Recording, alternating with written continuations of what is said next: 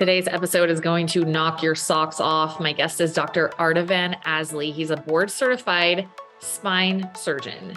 And we're talking about his book, Corporate Spine, how spine surgery went off track and how we put it right. He is so honest. He is so dedicated. I so admire his passion and his willingness to speak up about things that people don't want to talk about. You guys are going to love this episode. I can't wait for you to get into it. Little background on him. He got his undergrad at the University of California, Berkeley, where he double majored in physiology and genetics. And then he earned his MD from New York Medical College and completed his residency at St. Vincent's Hospital in New York City. He received his spine surgery fellowship training at Harvard University, has been in private practice for quite a while now. He's out in Sacramento, been doing this for 20 years. And he's talking about how we got a little off track on the spine surgery thing. And he's just you'll see why I love him so much once we get into it. He's just like, I have questions and they're not being answered. And why are we regurgitating stuff? And what do people actually need to know? There are so many people with back pain. I think he says that on the book, there's 16 million people estimated. Let's see. Well, each year, an estimated 500,000 people in the U.S. alone will undergo spinal fusion surgery. And then I think the stat I read somewhere, so I'm going off the top of my head, it was like something like 16 million people they estimate are dealing with back pain at a significant level. And so this book is really cool because it goes into what you need to know if spine surgery is something that you've either had or you are considering. And he's also talking about how some of the approaches they're doing are not very effective. And it is just such an incredible episode. I hope you guys enjoy. Here is Dr. ASLIE. Dr. ASLIE, I was so excited when I saw the name of your book, Corporate Spine. I was just telling you before we started that I have seen back surgery like literally ruin people's lives. They end up on all these medications. They have all these problems. And I obviously not a surgeon. I'm not educated on it, but I've kind of developed this like, oh my gosh, are you sure that is the only thing that they can do? Because holy crap. And so can you fill us in? I mean, obviously this is what, this is your whole world. And I love that you're questioning how things are being done and how can we do them better? But can you tell us like the state of spine surgery from your opinion and why you've, decided to write this book and do things a little bit differently? Sure. First, I would like to thank you for inviting me. This is a great opportunity, and I'm very excited to be here and talk about the state of spine surgery currently, which is horrible. I just want to say that from the beginning. And, where do I start? When I started my practice, first thing I got to talk about my background. I went to Berkeley. I double majored, went to medical school in New York Medical College. Then I did my residency in orthopedic surgery because there are two ways of becoming a spine surgeon. One through orthopedic surgery. The other one is through neurosurgery or brain surgery. Uh-huh. I would say, I don't know the statistic exactly. I would say it's pretty much half and half. Half of the spine surgeons have neurosurgery training. Half of them have orthopedic surgery training, which is very, very important for my topic and my book, which I'll explain why. So after finishing residency in orthopedic surgery, I did a year fellowship in spine surgery in Boston. And in 2002, I moved to California. Actually, I'm from California. I went to Berkeley undergrad, so came back to California. Now, the first 10 years of my practice, I practiced exactly how I was trained. And I did exactly what they said, just like a machine, just like a conveyor belt. You just go through and repeat those things. Well, it turns out that I actually, sometimes you question your decisions initially, but then it turns out it was the best decision you ever made. I started my practice in a small town north of Sacramento called Yuba City. A lot of doctors might find that not very prestigious. Everybody looks to go into big cities, universities to have the prestige of that practice and the background. You're much more valued if you are in a big town. Well, I got to tell you that practicing in a small town was absolutely quintessential for development as a spine surgeon. And why? Because when I did my surgeries, my patients, I can see him in town. I will bump into him. Uh, some of my patients' cousins is a friend or a neighbor of my office manager. So everywhere I went, I saw my patients. So I kind of knew how my patients were doing, which you're not going to get that in a big town. So as I was doing that, so I've been in practice for 20 years. This beginning of the 10th year, or like the second half of my practice, I started asking questions. I started saying like, wait a minute, what are we doing here? Why are we doing it? Can we do better? So I started asking questions.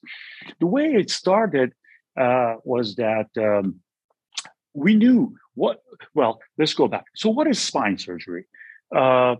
We do spine surgery when non-operative care fails. I always tell my patients treatment of back pain and neck pain falls into 3 stages. The first stage is what we call manipulative treatments. The whole idea is to manipulate your body, the patient's body, try to get them better. In that category, you have chiropractic care, physical therapy, acupuncture, massage, you name it. And then that's the first stage. Second stage are therapeutic injections, and most of them are steroid injections. And then last and third step is surgery. I always tell my patients, as a surgeon, my job is to avoid surgery. My job is to do whatever I can for the patient not to end up in surgery. However, for patient to become a surgical candidate, 2 things needs to happen. One, a patient that has had everything and has determined that actually their pain is not tolerable. That means that they cannot continue like this.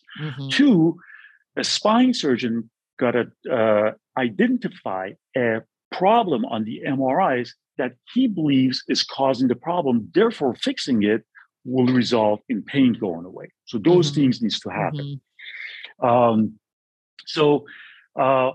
Once I started my practice, I started asking questions. And then not only that, I started getting approached by chiropractors, health care providers that are the initial, like a physical therapist or so. My training was that, these stuff don't work. Surgery is the only thing that works, literally. I mean, I'm not kidding you. So me being a very open-minded guy, I started asking questions. Well, let me figure out what these guys are doing. So once I did that, my jaw dropped. I mean, I remember for a while, I was like, oh my God, what a fool I was. And this is how it goes. And this is one of the things I talk about in my book. Never ask a specialist what they think of other specialties. I mean, just be careful when you ask, like, why? Because all day they see people who had the other sort of treatments and they didn't get better. Because if they did get better, they're not going to come and see you. Yeah. So that was the times like, oh my God, that's what's happening. Well, spine surgeons, especially the guys who practice in a university referral. When you're in a university referral center, you see all the worst of the worst. People have had everything, bad surgeries, bad fractures, just bad stuff, the most complex stuff. So all day you see people who had those treatments, especially chiropractic, and they didn't get better. Because if they got better, they're not going to come and see you. Simple as that. And it took me 5 years to understand that. So once I started having a relationship with chiropractors, then actually I started learning from them. Yeah. Then my practice actually changed. See, my practice changed from just doing surgery to doing the injection, actually do some therapies as well. I did some therapies in my office actually till the COVID happened and then we stopped. But so I am I'm a different type of a spine surgeon.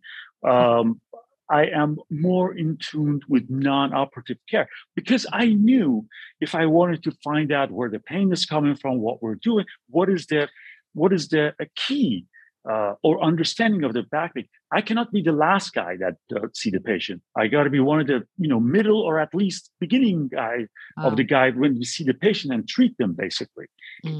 So anyway, so as I was saying is that spine surgery. Oh, the other thing I know I'm jumping from. No, yeah, keep jumping. Right. Okay. Very good. One important thing I want my patients to understand is that Spine surgery is a very young field, and I'll explain to you. It wasn't really till, I mean, some people may argue saying that, well, we've been doing spine surgeries till like turn of the century, like 1900s. But we really couldn't see the discs. You know, spine is a bunch of bones that are stacked up on top of each other, separated by these cushions. We call them discs, and they can injure and then cause pain. So we couldn't really see these till invention of MRI. Well, the first commercially available MRI was like 85 or so. Well, when something becomes available, it doesn't get spread out throughout the country. So it takes 10 years for other institutions to have it. Not only that, the first MRIs were not good quality.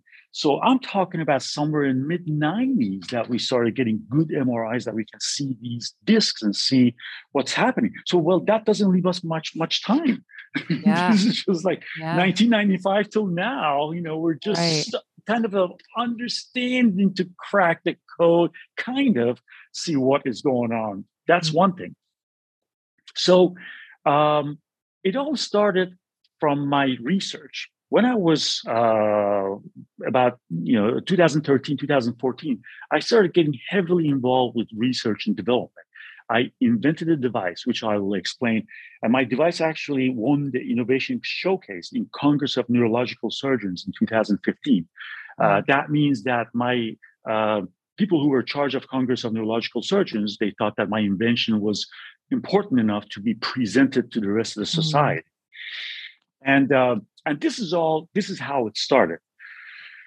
When we do spine surgery, one of the common surgeries that we do to treat neck and back pain, we do a surgery called fusion surgery.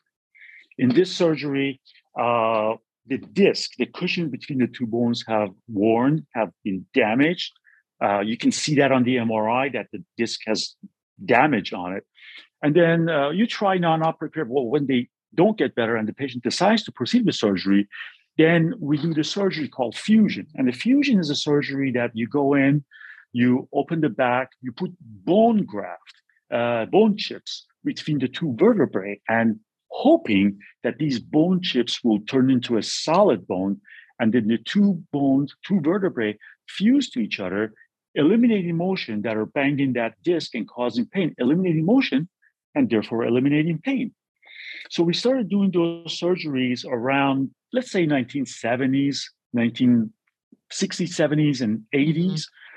Well, this surgery worked pretty well, except when you do that, when you put the bone chips between the two bones, what's going to happen is that a percentage of people are not going to heal. So you put the bone graft, hoping that it becomes a solid bone, but in about quarter, so 1 out of 4 patients, that didn't happen, and which is part of patient's biology. So that ended up in what we call non-union, which is a very painful. So you think that the original problem is bad. If you do surgery and you end up in a non-union, your pain is going to be 10 times worse. Wow. So right around that time, right around 80s or so, we were trying to figure out how we can increase this percentage from 75 to hopefully 100 or better.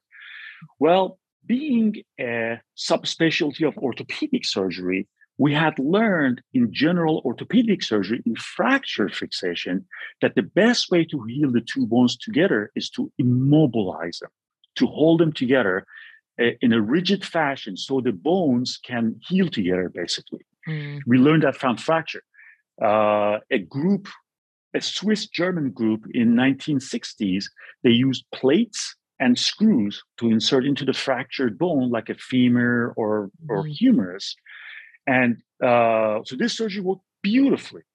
You didn't have to put the patient in the cast. Bone healed very well. So we learned in orthopedic surgery that the key for the fusion is immobilization. Well, right around 1985, 2 surgeons from France, they figured out to put a very large screw, the screw that I'm holding. It's a very large, thick screw that gets inserted into the vertebrae from back to front. There are 2 columns of bone we call the pedicle that connects the back part of the vertebrae to the front part of the vertebrae. So you put a screw through the middle of this column, from the back into the front, into the vertebral body, And we call these pedicle screws. And every screw on the back, they have a tulip that can accept a rod. So if you want to fuse, let's say, 3 bones together, you would put 3 screws on each side, and then you put a rod between these tulips and you tighten them. And that way you immobilize these bones together. Hopefully they'll fuse together. So when in 1985, the American surgeons saw this, they were like, wow, that's what we've been waiting for. This is exactly in tune with what we learned from orthopedic surgery. So the use of these screws became standard of care. Well, there were some problems. Initially, the results were not good. There were 2 companies that were manufacturing these screws, and one of them went out of business because of the lawsuits. The other one, which is a major company now, they call Medtronic,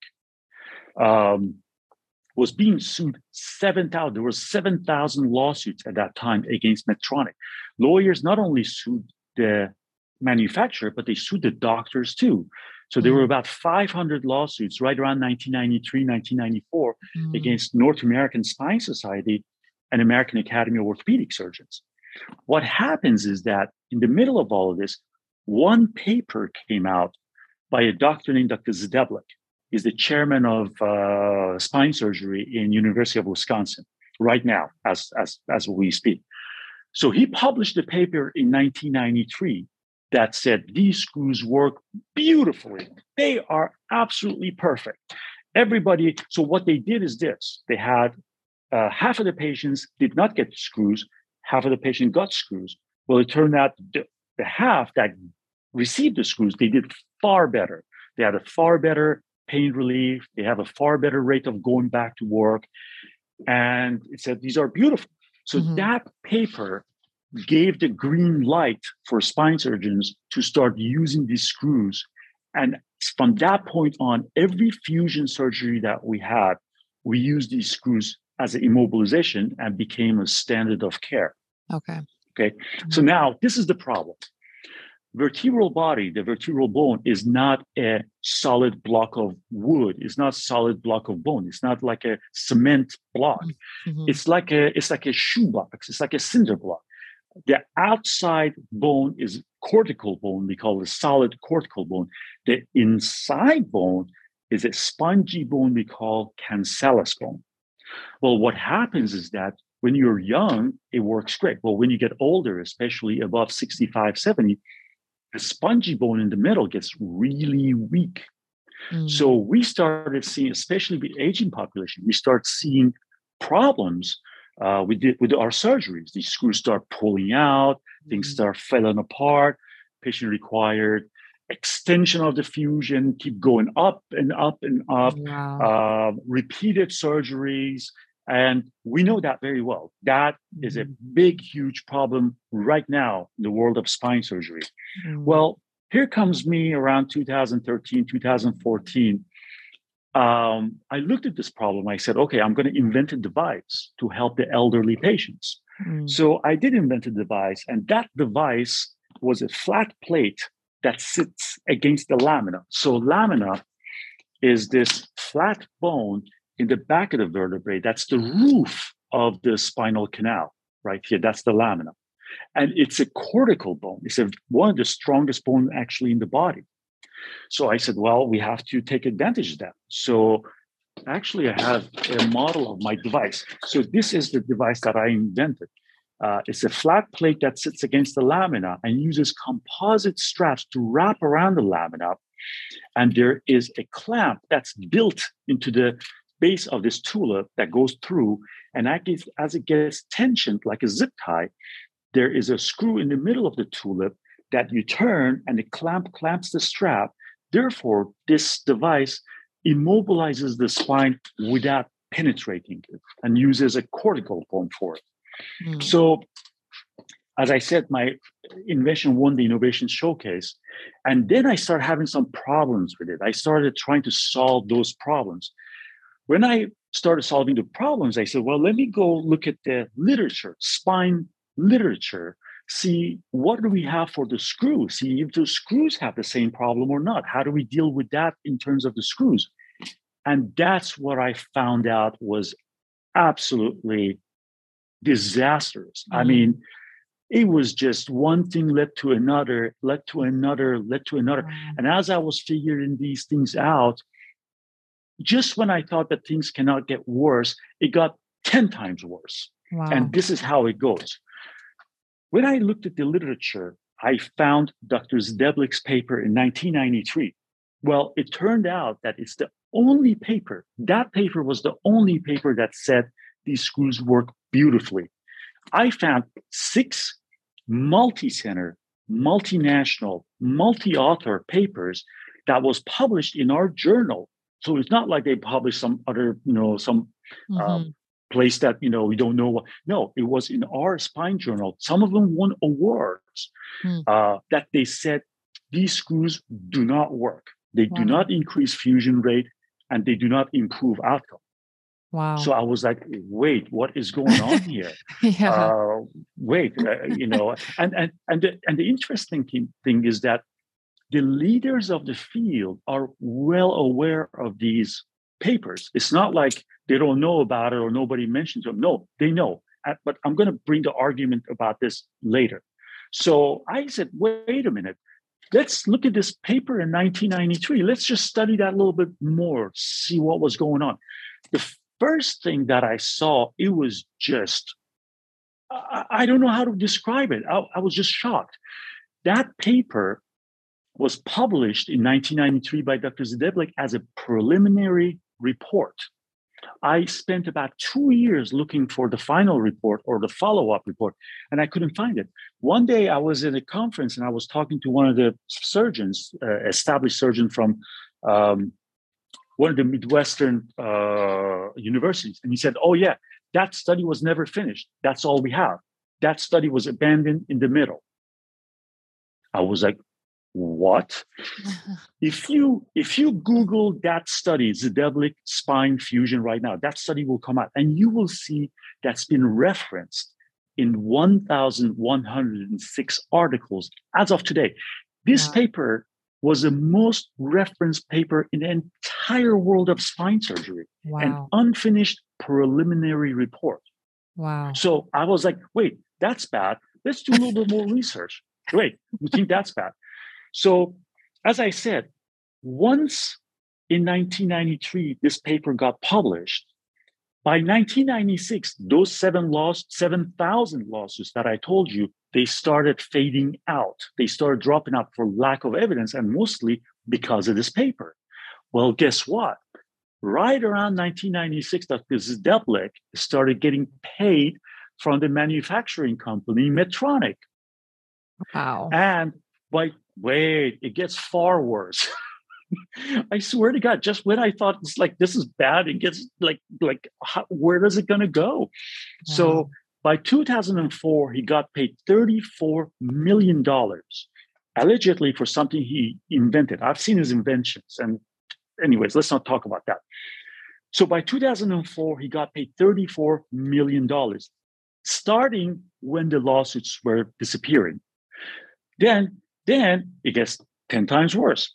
So by 2004, 2005, the same company, Medtronic, put him in charge of another important study. This study was about a product called BMP, bone morphogenic protein. It's a bone graft substitute. Remember in the beginning of our talk, I said that you got to get the bone chips and put it between the two vertebrae. Well, the bone chips got to come somewhere. When we harvest those bone chips from a donor site, well, the donor site becomes a problem. So we wanted to get bones from some. So this product, BMP, is a hormone that we all have it. When you fracture, when you break your bone, it gets excreted, and that's how you heal your bone. Well, scientists have identified that, and it comes as a product. So listen to this. So Medtronic put Dr. Zdeblik in charge of that study. Well, in 2005, he published a couple of papers. This time he got caught falsifying his results. Wow. Wait, you think that's bad? We think that's bad. No, it gets 10 times worse. Then there was an investigation by United States Senate. So this is not some investigative reporter. This is United States Senate concluded that paper that Dr. Zideblik published in 2005 was not written by him, was written by the company. Wow. Is that crazy? Wow. It just blows my mind. So, and then not only that, Dr. Zideblik was the main editor of a major spine journal from 2002 to 2018.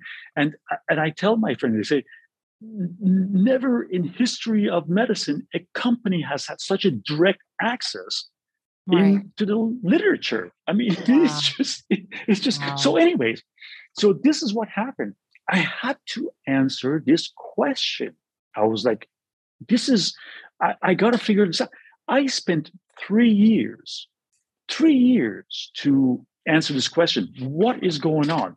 And so in these 3 years, I talked to professors, I ambushed them, I chased them. I love it. You know, some of them were really nasty to me. Some of them was like, just get away from me, that kind of a thing. And all I was asking them to just listen to me for 5 minutes. This was their answer. Their answer was that, yes, we know that so far we haven't been able to show that these screws work with research, but we know that they work and we will show it in the future. And my response to them was like, every time you fail to show that something works, you've just shown that it didn't work. Right. These are not two separate events. Right. So you can't just keep on going, waiting for that one paper that's going to, not only that, to make things worse, there was another paper came out in 2018. This was a paper that they had done research over 8 years, looking at the patients very closely. So the paper even in 2018 said that addition of these screws do not change anything. Wow. And then, and it's not just me saying this stuff. In 2020, I walked to my office and I picked up a spine journal. I have a subscription for it. This journal, the lead article, this is what the lead article said word for word. Undisclosed conflict of interest is prevalent in spine literature. Undisclosed conflict of interest is prevalent in spine literature. What is it saying? Our own journal is telling us that our literature is tainted. Yeah. I mean, it's just crazy. So anyway, so after 3 years, I think I found the answer, what is going on. And this is how it goes. And this goes back to our training. We train, after medical school, we train for 5 years to become orthopedic surgeons. In that 5 years, they put into our head that the key for any bone healing is a screw. I mean, we use screws in different directions, different type of screws and stuff like that. So it's a fracture. So in that 5 years, I cannot say anything about neurosurgery part, but in that 5 years, our exposure to spine surgery is very limited. Any orthopedic surgeon will tell you that. Then after that, you do 1 year, only 1 year of spine surgery, and then you become a spine surgeon and start practicing as a spine surgeon. So what happens is this. We learn what we learned from orthopedic surgery, and we applied that into spine surgery. Now I'm realizing that we should have never done that. Spine was never meant to be a subspecialty of orthopedic surgery. There is nothing, and I mean nothing, in orthopedic surgery that's going to make you a better spine surgeon. Spine surgeon is a completely different world by itself. Wow. And we have to study, learn, and apply those principles to spinal fusions. I'll give you an example. And it's very simple to understand. I say this to 14-year-old, they understand it. But when I say this to other spine surgeons, they're like, No. I'm like, why? I mean, I just think it's beyond comprehension. Let me explain to you.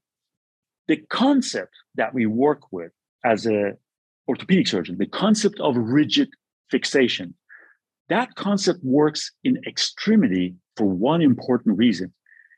If there's a construct that's not very strong, we can eliminate gravity. So let's say you did a surgery in the leg and you're like, I'm not so sure about this. You put the patient on a non-weight bearer. So you put them on crutches so they can't put pressure on it, basically. Well, you can't eliminate gravity in the spine. You cannot just levitate a patient, suspend them in the air for 3 months at a time. So that means that the second the patient gets up, that screws and rods are in constant stress. Yeah. So the concept of rigid fixation doesn't work in spine. We have to have a new type of fixation that I call it reactive rigid fixation. It's not flexible, it's still rigid, but it can give, it can bend, and it can dissipate the energy as opposed to cut out and fall out and everything fall apart, basically. This is no different than building buildings in an earthquake zone. In San Francisco, for example, we don't make the buildings stiff. We put it on rollers, we put it on this thing. So when there's an earthquake, it can actually swing and dissipate that energy as opposed to falling apart and just basically the whole thing fall down, basically. Right? Does that make sense? I mean, 100%. And you're working with a human biology in which we move and twist and do all these things. Like, it only makes sense that, especially when something's trying to heal, if you've got it super incredibly rigid and it hasn't healed yet, and you're in this twisty organic body, it's not going to work. Exactly. And some of the things that really we never sat down and tried to study these. Even in the screw, there's a phenomenon. I call it Wolverine phenomenon, which nobody even talks about it. Yeah, I mean, nobody talks about that. I discovered it because I was developing that device. What happens is that when you put these screws in, there's no way that you can put all the screws in one straight line. So they're going to be off center. They're going to be right, left, up, down, or so. So when you put that rod in and you tighten it, those screws fight each other. So sometimes when the patient's, bone's not strong, let's say 60 years old or so, you lose by just putting the rod, connecting with the rod, you lose about up to 40% of your fixation. And nobody talks about that. It's just crazy. Yeah. So that's where we are. Now, why did I write this book? I tried my best. I am not kind of guy to just be what they call the keyboard warrior, thing. No, I'm in the trenches fighting the fight for patients. Yeah. I go to these conferences, I get up, I bring up these issues, I present the papers and get nowhere. If you want to hear a funny story, I'll tell you a story for you to realize what I'm up against. So in 2016, in North American Spine Society, NASS, I got up. Now, you got to understand, at that time, my knowledge wasn't what it is now. I was just starting to figure it and starting to ask questions. So I got up in front of 1,000 spine surgeons and I said, well, most of the papers saying that these screws don't work. There's 6 papers says doesn't work. What is going on? And, somebody at the panel that were up front, they said, well, we did our studies and then we realized that they do work. I didn't want to get in a fight, because every time we talk about the screw, there's a fight. So I didn't say, well, why didn't you publish that? So I went for, a cup of coffee. There was a break. I was standing for a cup of coffee and there was a instrument rep next to me. I was talking to him and there was a very established older surgeon behind me. The instrument introduced me to the surgeon behind me and he turned around and told him that Dr. ASLIE doesn't like the screws. So the surgeon behind me said, oh, you're the gentleman that made that comment about the screws. Well, I just want to tell you that everybody's welcome to their opinion, but you're very wrong. I said, it's not about me. It's about the research. If the research says that the stuff doesn't work, maybe, just maybe they're trying to tell us something. He said, I know, I published those papers. Those are my patients. Those are my papers. I'm like, yeah, what's your name? He told me his name. Of course, I won't mention it. And yes, he is well known. And I had the papers in my hand. I said, let's find your paper. So it was the second paper in my hand. He said, see, that's my name. It was the fifth author. See, that's my name. I'm like, okay, well, let's read your paper. So at the last, I swear to God, this is, I kid you not, if I'm even deviating from the truth. So exaggerating. So the last sentence said, based on the evidence presented here, we do not recommend routine use of screws in spinal fusions. He looked at it again, and he said, no, that's wrong. And he walked away. Wow. Wow. Right. Yeah. And it all, and I had a hard time for about 2-3 years. I'm like, what is going on? Because you got to understand, right now, instrument companies basically own and direct the whole spine surgery. And how do they do that? This is how they do it. A company comes up with a product. Then they approach somebody always very famous. They don't go to somebody in a small town. They go somebody who's at, Stanford, Johns Hopkins, or something like that. And from that point on, that surgeon gets into their payroll.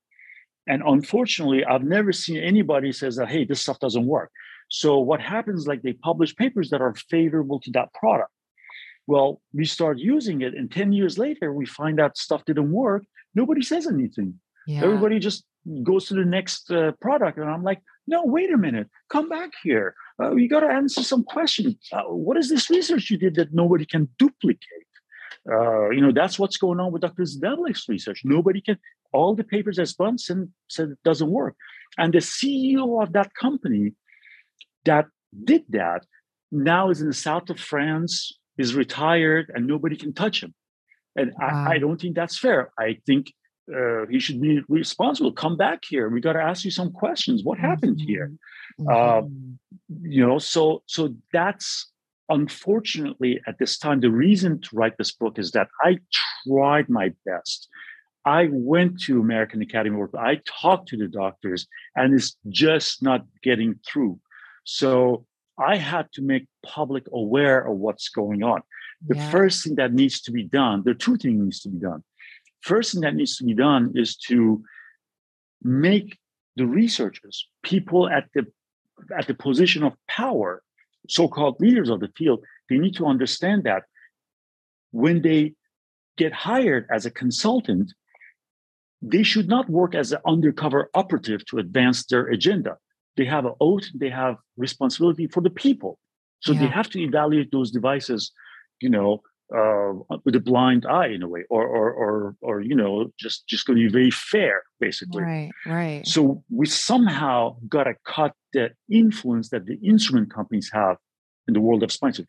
Two, we have to change the training from the beginning. Spine surgery was never meant to be a subspecialty of orthopedic surgery.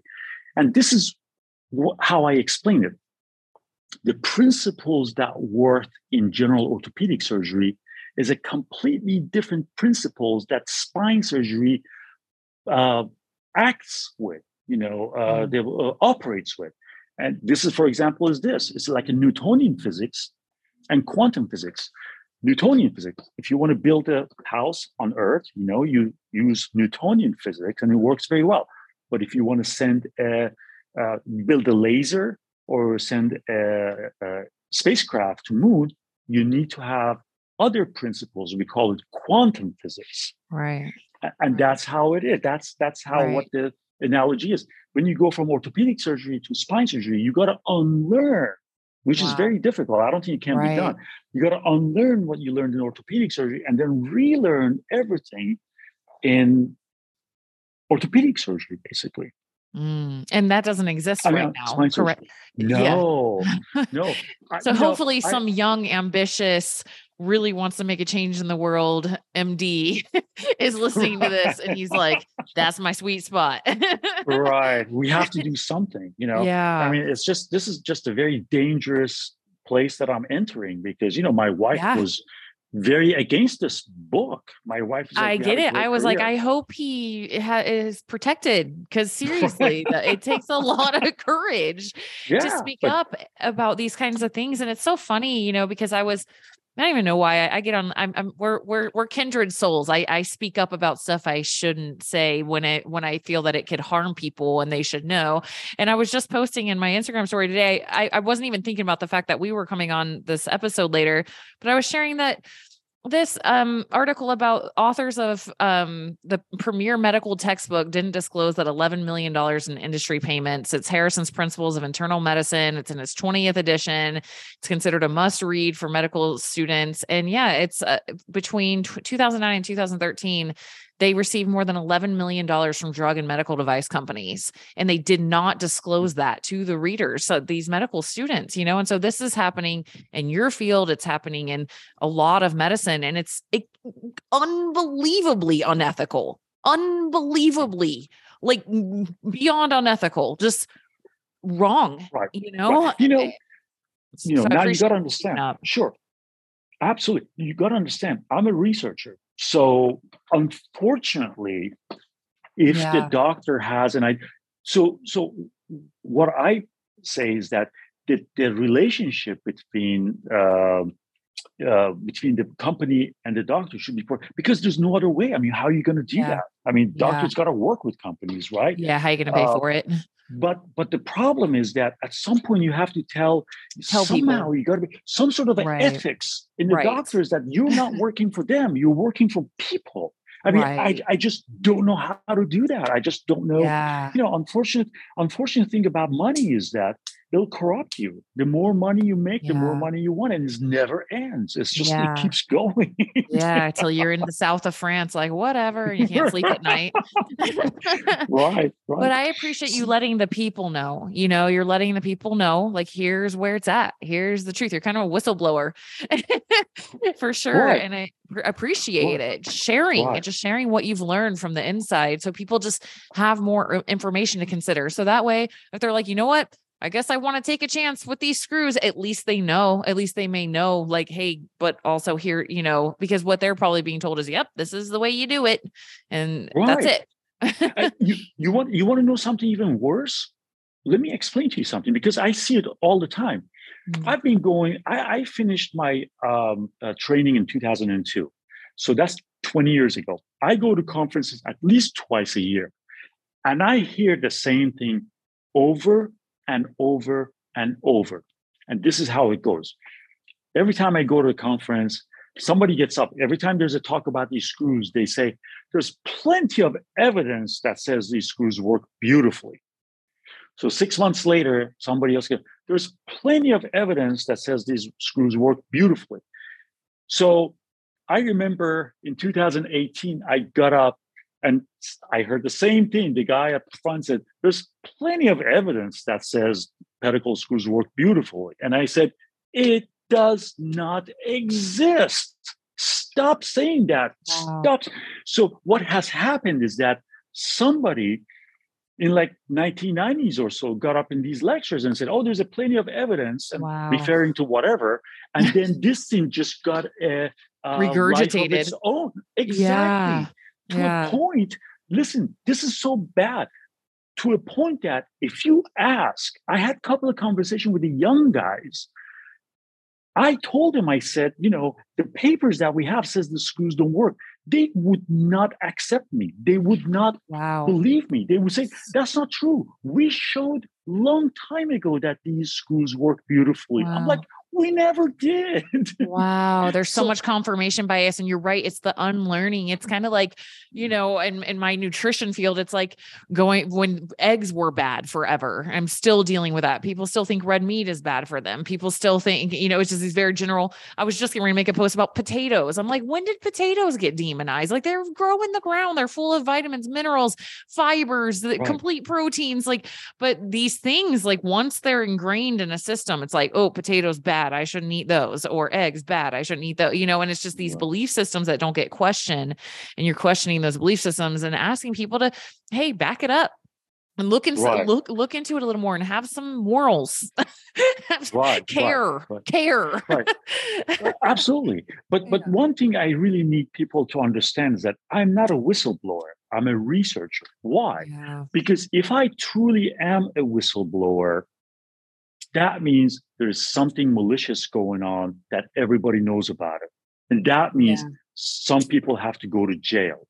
Yeah. But that's not the situation here. Right. The situation here is that I stumbled upon these things because I was developing the other device.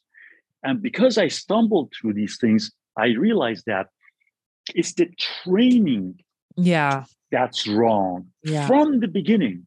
It's the training.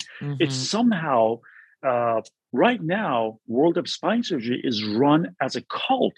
I mean, somehow they believe that I swear to God, it's like a cult. Like we somehow, for some reason, we are absolutely know that these screws work and no other thing. Well, where's the, and let me explain to you something too. It's very simple to see why the screws don't work. I'll explain it to you.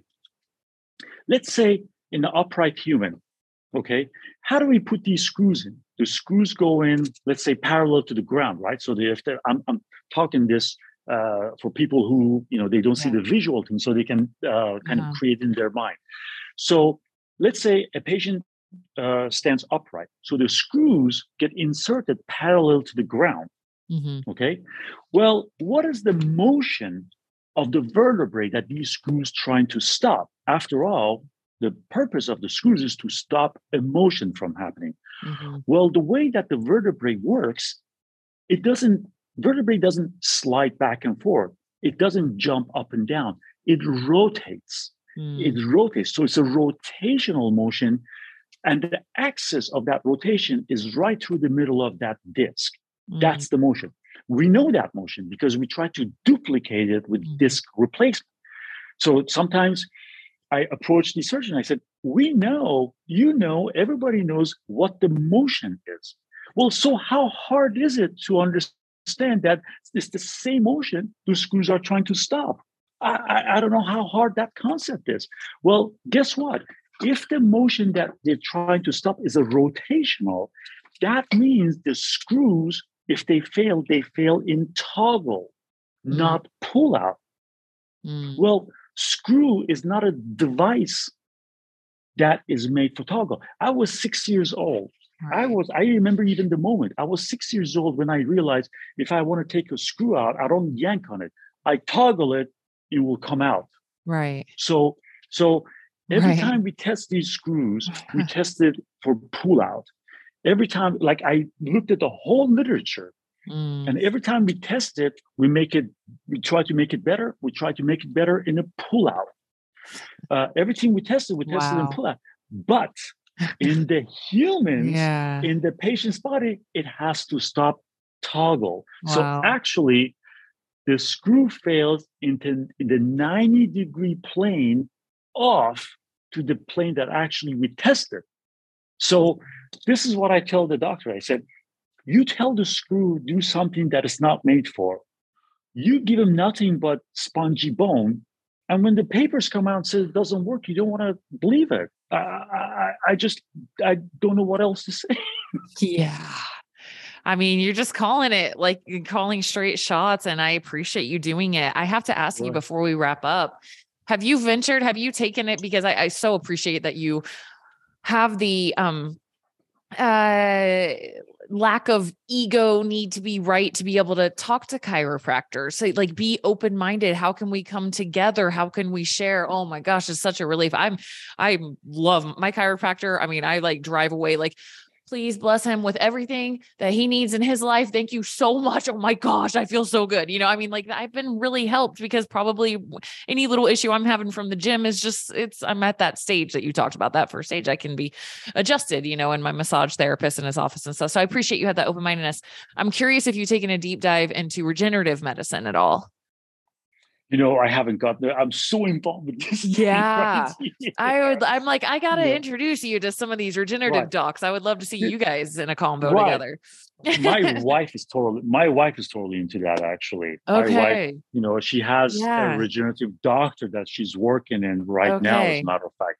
But Yeah. this is my take, though. You got to understand that a disease process, it's not just on or off. It's not black Yeah. and white. It's a Right. whole spectrum, of Yeah. things. Yes. So when the Right. surgery comes in, we're at the end Yeah. spectrum of the problem. The Right. chiropractor Right. is a little bit toward the end.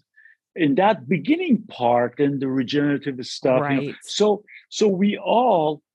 working we all working toward the same goal, but Yeah. we work in different spectrum of the Stages. same Yeah. problem. Yeah. Right. And, Yeah. and that's what, and unfortunately, let me tell you, when I started this research and development, somebody told me something that really stuck with me. He said, "You're going to have a big problem." I'm like, "What?" He goes, "Spine surgeons' attitude is that if this is something that I did not invent, it must be junk." Yeah. Yeah. I actually, So, when I was in college, I worked for a neurosurgeon as a receptionist, and I got real introduced to the ego side of things. I was like, right. okay. But but see, the problem is that because that's what they train you in residency. That's the problem. I was talking about that to my wife the other day. I said, you know what? They train you to be it's a brutal, brutal training. You want to hear a story how brutal it is? Just say it quickly, just to tell you how brutal it Yeah. is. One of my colleagues in general surgery, his brother was getting married in 4 months. 4 months from now, let's say the only brother is getting married in Florida, and I was in the program in California, and the schedule has already come out because the schedule for the on call was coming 6 months at a time. So 6 months, and then 6 months, and then 6 months. So so the schedule had been already out, and he was supposed to be on call that weekend, but five people came forward to the chairman. They said, "Let him go. We will take care of that. We will take two people will take call. Let him go." Mhm. The chairman said, "No, he stays and he takes that call." Why? I mean, why? Why? I Yeah. just why? So what happens in these residencies is that they make you an amazing surgeon. They make you a great surgeon that you're not going to make any mistakes and all that stuff. But they Mhm. take that humanity out of you. Yeah. Yeah.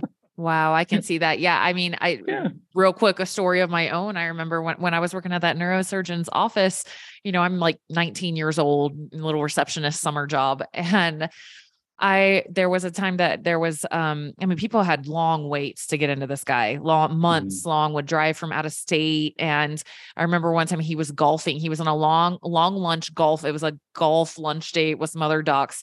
And we got the call that he was going to be later and to cancel his next few appointments. Right. So these people are Mhm. already sitting in the office. And I had to tell this woman and her husband, I can see him, he's in so much pain. And I'm like, I'm sorry, he's going to have to reschedule. And she just broke down crying and begging. And she was like, he is in so much pain. We had to wait 3 months for this appointment. Like, he doesn't even want to be alive anymore. And she's just bawling, begging. And I'm like, oh my gosh. So I'm relaying it. And he's like, sorry, they're going to have to reschedule. And I mean, Yeah. I literally, I couldn't even sleep that night. I was so sick to my stomach. And that stuff happens, there isn't Yeah. always, and I'm not saying you're not trying to pick on docs, but like there is an energy sometimes. And it's, of course, it's a choice, right? Like you choose to show Right. up the way you do and other people choose to show up the Right. way they do. But Right. there isn't always this level of like, I really want to help you. I really want to help. Compassion. Yeah. And I Well, that appreciate that. unfortunately, that sometimes happens when the doc is so busy. I mean, Yeah. I don't know. There's Right. so many doctors that have so many different expectations of life, work Yeah. Right. ethics, personality. Right. So I cannot say about that. But I tell you, one of the reasons that I stumbled to this thing is because I'm open-minded, because I Yeah. always, Yeah. as a scientist, you have to be. As a scientist, you have to say, Yes. maybe I'm wrong. Maybe I'm Just maybe. wrong. Maybe I'm Yes. wrong, because Yes. in this case, our ego has pushed us, and Mhm. the path of destruction that we have carved Yeah. in the society, it's unimaginable what we've done for the last So true. 3 decades to our patients. It's just Wow. crazy. I Yeah. mean, if you think about it, When you're right and you know everything, you can't learn.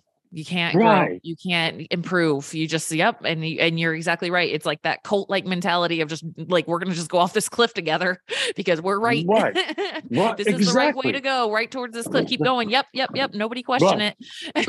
right, right, All right. right. Wow. Well, we'll wrap it up here, guys. The name of the book is Corporate Spine, How Spine Surgery Went Off Track and How We Put It Right. I thank you for doing And this. and I gotta explain that, I didn't want to write the book to just be a, complaint, just kind of a, Yeah. contract. Yeah. So the first 4 chapters, I wanted to teach patients what we do as spine surgeons. So it's not just all about controversy. So it's Yeah. very, in terms of, because as spine surgeons, we haven't really teach our Yeah. patients what we have to deal with, Yeah. what we can do, what we cannot do, so they could understand. Well, That's for cool. example, do I have some time? Do I have like Yeah. 2 minutes? Yeah. Okay. So for example, everybody wants to go to a doctor, have one surgery and get fixed. I mean, that's everybody Yeah. wants that. Right. Well, unfortunately, that's sometimes possible, sometimes it's not. And I explain that in the book. I divide my patients into 2 categories: simple and complex. Mhm. Simple if they have 1 or 2 discs that are bad, complex if they have 3 or more. Why? Because when you transition from simple to complex, the problem goes from a localized problem into a regional problem. Mm. So if you have a localized problem, like 1 or 2 discs, the surgery does great.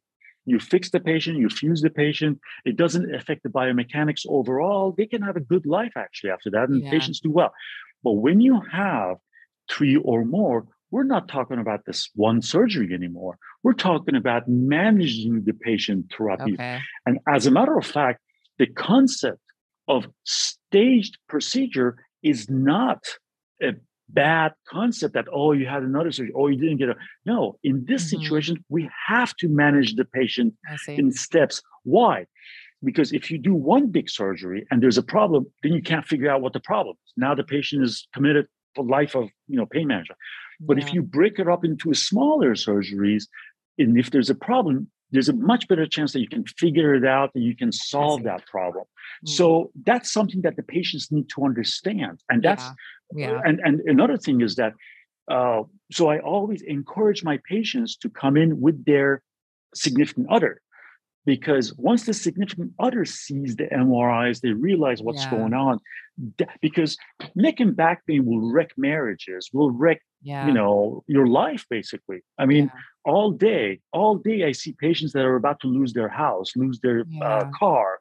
They had a great life. Now they're injured. Now they can't work. Now, I mean, everything just in a blink of an eye just turned upside down. So I want my patient's significant other to be there to look at those MRIs so they can realize that, hey, this is what's going on for real. Because people with the back pain, they're not sick. They don't look sick. They don't. Right. So you tell them like, hey, what's going on? And they don't want to do this and they don't want to do that. And they're like, what's wrong with you? And meanwhile, they got a knife stuck in their back. Right. Yeah, that's great. So there's a huge education component in terms of what to know if you're having back issues. And then also talking about why some of these procedures might be something to question and other resources for having a more successful outcome. Correct. For example, we know this is a known fact in the world of spine surgery that in our world, looks don't matter. You can have 2 discs next to each other. One of them looks horrible. The other one, barely something there. And it turns out that the disc that was horrible wasn't the problem. The one next to it was I tell you a story. About 8 years ago, I had a patient that was a nurse at the hospital. She had a bad disc between C5 and C6 in her neck. I'll just be short. So I had this not casual attitude where I said, oh yeah, no problem. I'll fix you. Yeah. Well, I did the surgery. She didn't get better. So I was like, what do I do now? So I sent her myself to 3 other doctors, all 3 doctors, surgeons. My friend said, Dr. ASLIE did the right surgery. There's no, sorry, you're stuck with this. So after a year, I told her, I said, there's another disc below it that doesn't look bad at all, but it could be the problem. But I cannot talk about another surgery because God forbid, if you're not better with this, now you've had 2 surgeries, you still have the neck pain. I won't forgive myself. But that's a decision that you need to make. So she came back and said, I can't live like this. I'm going to take my chances. We did the surgery on the lower disc that wasn't as bad, and all the pain went away. Wow. So patient needs to understand that, because we tend to do surgery on a disc that looks the worst. And most of the time it is the problem. But sometimes when it's that, unfortunately, that's what we deal with. We just don't have a way. We don't have a test to tell us where the pain is coming from. Yeah, I love that. It's when you're not in a health field or a certain medical field, you think that like we know everything. It's like surprise, like we are still learning, or we would just be able to like make bodies out of thin air.